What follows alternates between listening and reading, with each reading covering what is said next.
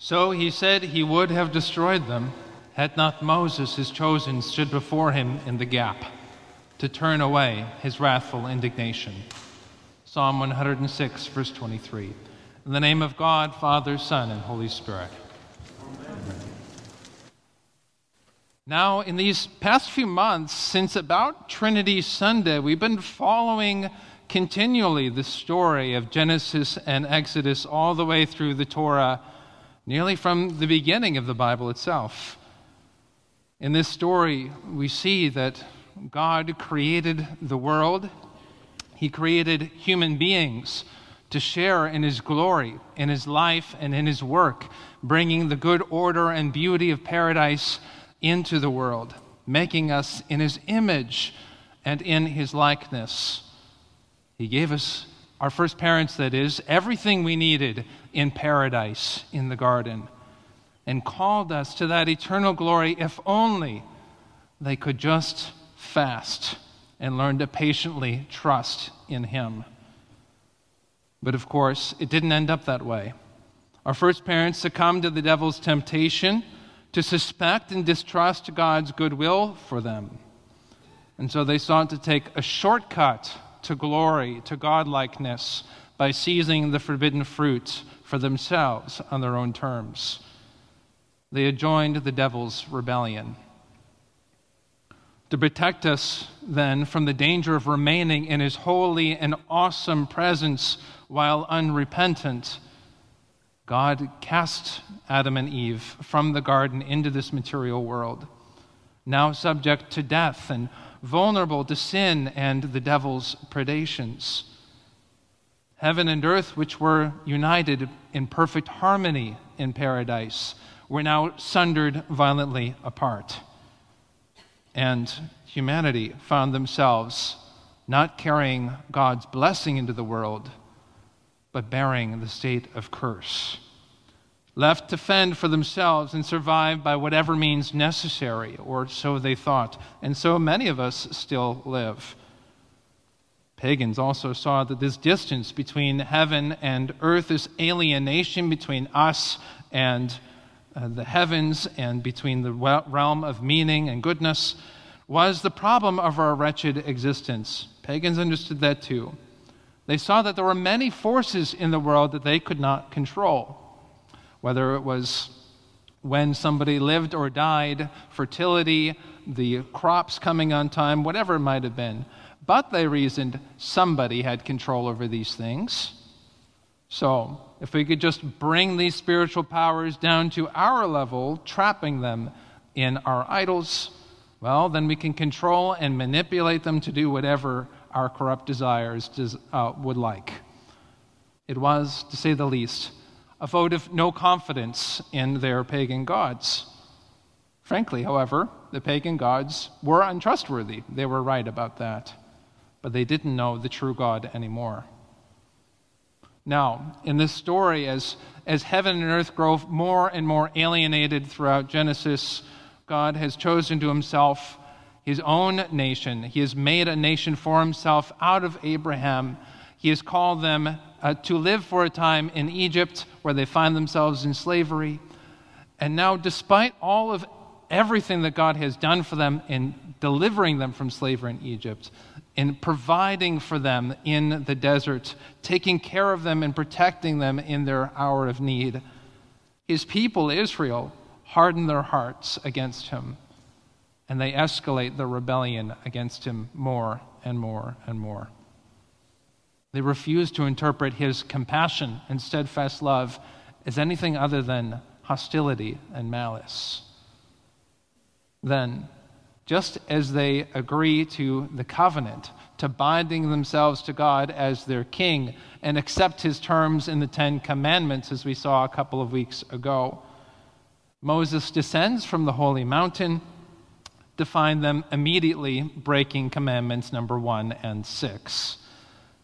They were attempting to worship the Most High God like one would worship pagan gods. They made for him idols, calves of gold, and they exchanged their glory for the image of a calf that feeds on hay. How can a holy God dwell in the midst of a sinful people without destroying them? How can the gap between heaven and earth be filled? This is the primary question of the Scriptures, the question that it so eagerly seeks out, and what, of course, we believe was fulfilled only in Jesus Christ. And so our passage picks up with Moses telling the people, "You have sinned a great sin, and now I will go up to the Lord. Perhaps I can make atonement for your sin. Perhaps I can cover it over." Now, I can understand personally prayer to a pagan god. It kind of makes sense. The pagan gods needed to be informed of what was going on. They didn't necessarily know. They were needy and capricious, jealous spirits, so they could be manipulated and bribed or flattered. It was all about getting what you wanted out of them. That makes sense. But prayer to the Most High God has always been a bit of a mystery to me. He created everything that is, and he is so full that he is in need of nothing. So there's nothing you can possibly give him that he doesn't already have. He already knows everything about us and about everybody else, so there's nothing we can inform him of. And he knows everything that will happen, so we cannot change his mind. As the Scripture says, God is not man that he should lie, or a son of man that he should change his mind. Has he said, and will he not do it? Or has he spoken, and will he not fulfill it? And yet we also hear he would have destroyed them had not Moses, his chosen, stood before him in the breach to turn away his wrathful indignation. So, what does Moses hope to accomplish there by going up to the holy mountain? How do we make sense of this apparent tension? And of course, the many examples in Scripture of effective prayer. So, 3 points for today about the mystery of prayer. First, prayer stands in the gap. Second, prayer changes us. And third, prayer changes the world. So first of all, prayer stands in the gap. What is Moses doing up there on the mountain? That's my question. Well, he's interceding. It's a Latin compound word meaning going between. He's going between a holy God and his sinful, rebellious people. In the words of the psalmist, he's standing in the gap. It's actually a metaphor about a wall, a brick wall. You can imagine a wall kind of like this one that is has brick to brick, stone to stone, and is lined in between with mortar. That which stands in the gap is mortar.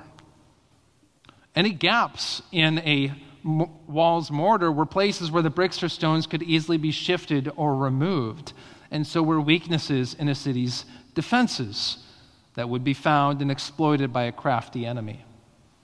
As St. Peter says, "Brethren, be sober, be vigilant, for your adversary the devil prowleth about as a roaring lion, seeking whom he may devour." St. Ignatius of Loyola, a 16th century Jesuit saint, agrees, saying in his Rules of Spiritual Discernment that the enemy of our souls is like a brigand chieftain ranging about the city of the soul, looking carefully for any weaknesses or defenses that he can exploit. He doesn't go straight on for our most well-defended points, for our strongest points of our nature. That would be foolishness, spiritual suicide for him. Rather, he finds the chinks in our armor.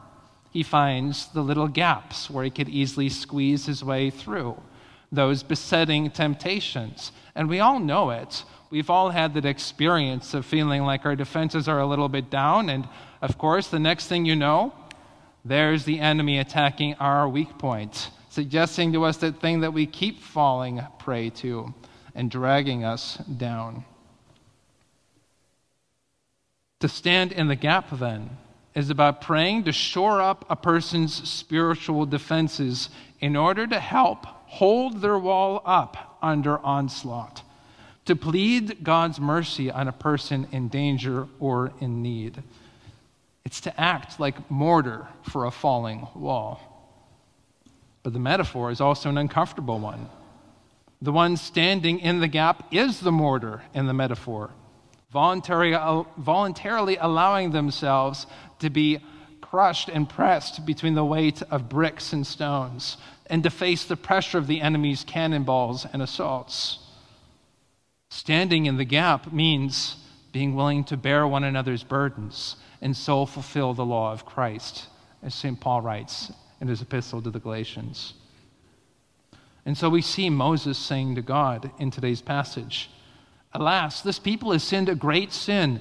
They have made for themselves gods of gold. But now, Lord, if you will forgive their sin, but if not, please blot me out of the book that you have written." What a bold prayer. Moses is willing to put himself in their place, to stand in the gap.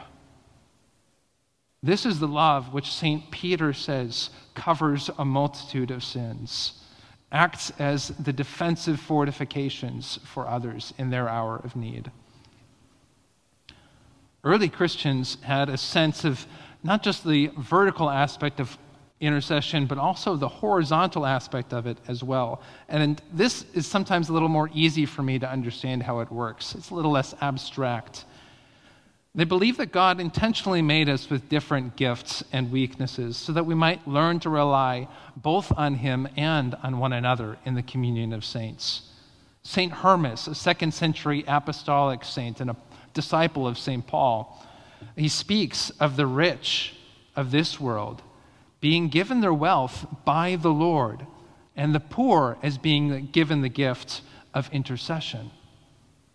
The rich of this world have been given the gift of wealth, and the poor the gift of intercession. When they confer these gifts on each other, he says, they are like an elm tree that is twined about by a fruit-bearing vine.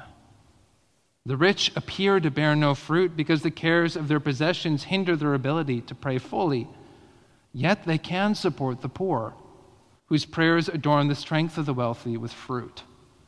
It's a beautiful image of the symbiosis of the body of Christ. But the elm and the vine often need an intercessor, somebody to act as a go-between to connect them or to network them together. Actually, Bishop Patrick Augustine, we had here last week preaching to us, is a great example of just that. Like Moses, he stands continually in the gap for his flock, even risking his health and well-being to spend months of the year with them there in the South Sudan, enduring the same conditions that they do. And what does he do? He networks. He comes back to us and he networks his friends here in Florida, who are, at least by South Sudanese standards, fabulously wealthy, but live in complex and busy lives with relatively little time or focus for prayer. And he networks us with his friends in the South Sudan who are materially impoverished, but brimming over with childlike faith and powerful prayer. When our abundance is joined with their lack, and their abundance with our lack, something beautiful happens. It's the gift of intercession.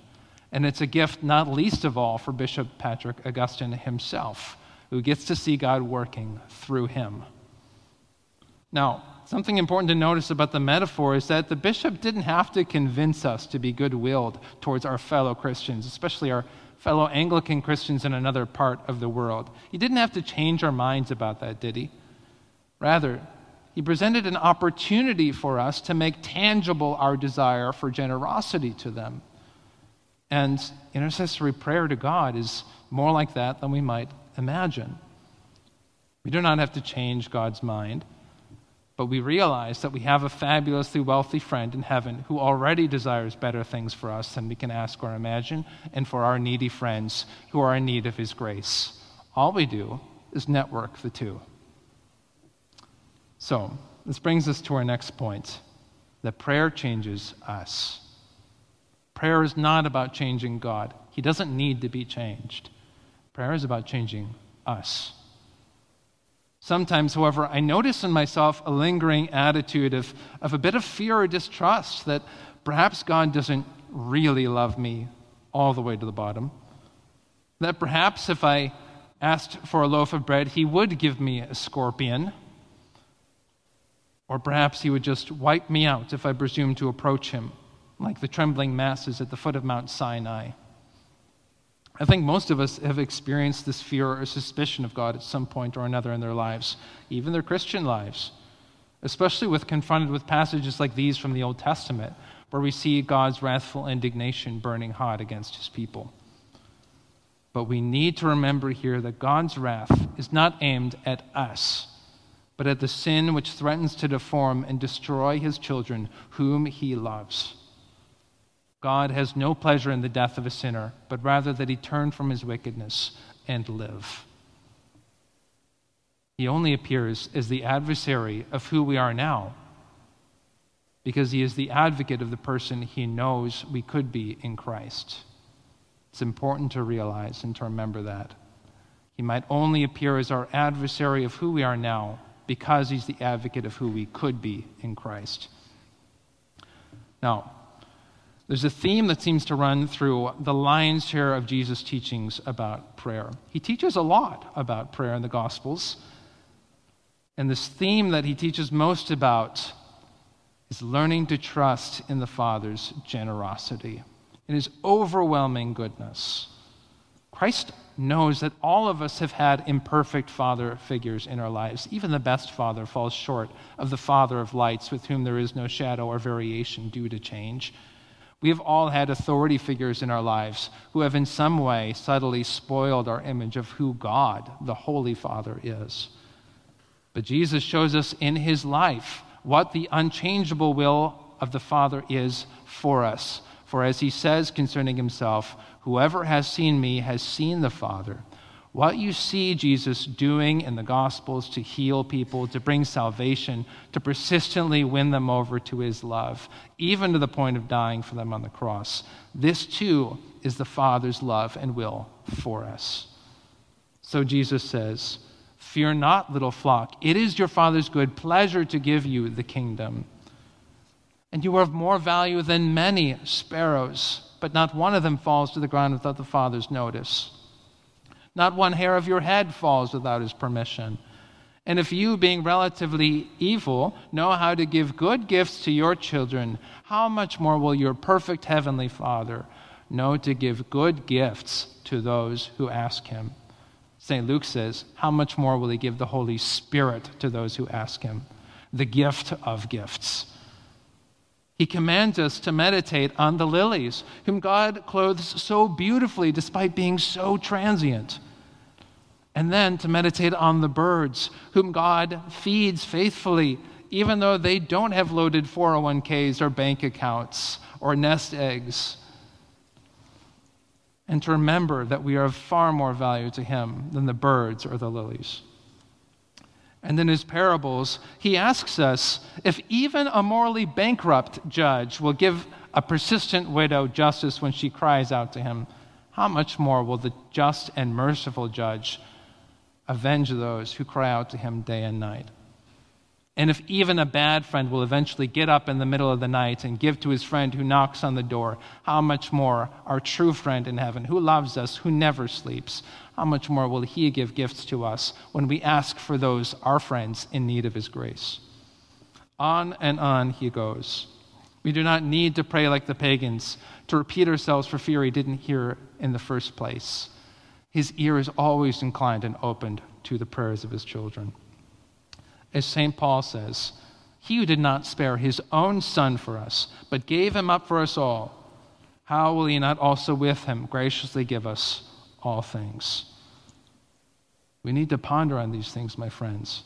For the Christian who deeply realizes these things, and what access she has been given to the Father through the blood of Jesus Christ, will be filled above all with an overwhelming sense of gratitude in the presence of God, and will be able to present her petitions and desires to him, not with anxiety, but with thanksgiving and praise, filled with the peace of God that passes all understanding, that defies all material circumstance.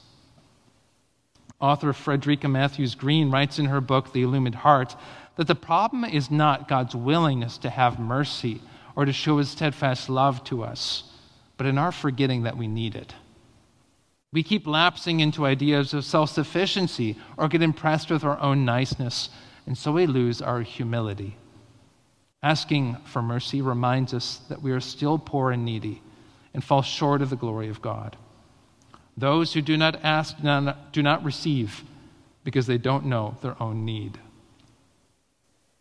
The 19th century Russian hermit and spiritual director, St. Theophan the Recluse, wrote that when we approach God in prayer, we need to cultivate a certain disposition.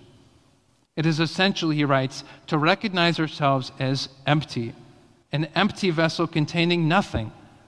To add to this the consciousness of our own powerlessness to fill this emptiness by any effort of our own, and to crown this by the certitude that the Lord alone can do it, and not only can, but wants to and knows how. The Father is able to fill us with all we need, with better gifts that we can ask or desire. He wants to. He knows how to do it. But he delights to have his children ask him, to diligently learn how to please him and to seek his will in every circumstance, and to humbly trust and wait upon his goodness, even in difficult times. So Jesus says, keep asking and you will receive. Keep seeking and you will find. Keep knocking and it shall be opened to you. If you face apparent silence, it is not God's rejection, but his invitation to come and seek his face even more deeply, to repent of our sins and draw closer, and to realize the only thing that any of us truly needs is God himself. The school of intercessory prayer is a severe training ground for holiness. This is what Moses discovers as he draws near to God to intercede for his people. And we see two things happening to him. He is, first of all, more and more filled with a burning desire to see God's glory, to be perfectly united to his beloved. And second, we see him profoundly humbled as the light of God's glory and his searching love illuminates his own sinfulness and weakness and emptiness. The scripture even goes so far as to say that at the end of his life, Moses was more humble than any other person on the face of the earth. He's no longer the proud youth who stood as self-appointed judge of the world, who killed the Egyptian on his own initiative.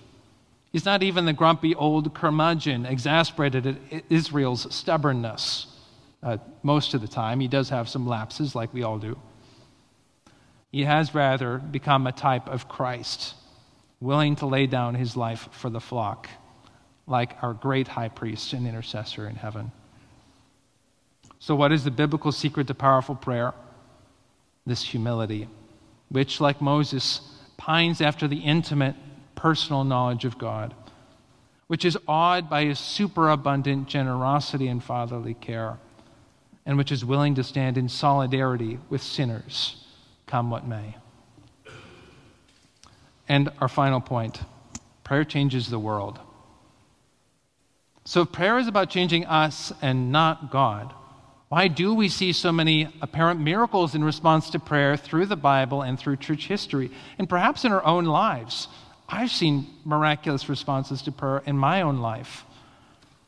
Well, the reason lies in God's purpose for creating us in the first place. He did not make us as pieces of furniture to sit pretty in his house and passive. He made us to be royal sons and daughters by grace. He made us to bear and present his image to the world, to be transformed into his likeness by working together with him to spread his beauty and order and goodness into the world. The picture the scriptures paint for us of our life in the kingdom is not a passive one, but a thoroughly active one of responding to God's gracious initiative every step of the way. So mysteriously, wonderfully, God has chosen to use the prayers of his people as an instrument by which his kingdom comes and his will is done on earth as it is in heaven. And of course, it's the Father's generosity that wills to share with us this noble work of prayer and intercession, and that so richly rewards us for doing it. But if the reward is great, so too is the responsibility. For God has committed himself to working through the prayers of his people. In Ezekiel 22:30, some 1,000 years or so after the time of Moses, we see the Lord say, "I looked for someone among them who would build up the wall and stand before me in the gap on behalf of the land, so that I would not have to destroy it. But I found no one." At that time, there was no Moses, no faithful intercessor to stand in the gap for Judah, and the wall fell. I look at our nation, our churches, our homes, our leaders, and I see them in that same trouble, that same danger now. And I pray that on the day of judgment, I don't hear God say to me, "I looked for someone who would stand in the gap on their behalf, and where were you?" May God draw us all into this graceful and beautiful work of interceding for the world on behalf of sinners like us. Now to him who is able to do far more abundantly than all we ask or imagine, according to the power at work within us, to him be the glory in the church and in Christ Jesus forever and ever. Amen. Thank you for tuning in to our Trinity Episcopal Church podcast. To find out more about the work God is doing through Trinity, visit us online at trinityvero.org and follow us on Facebook.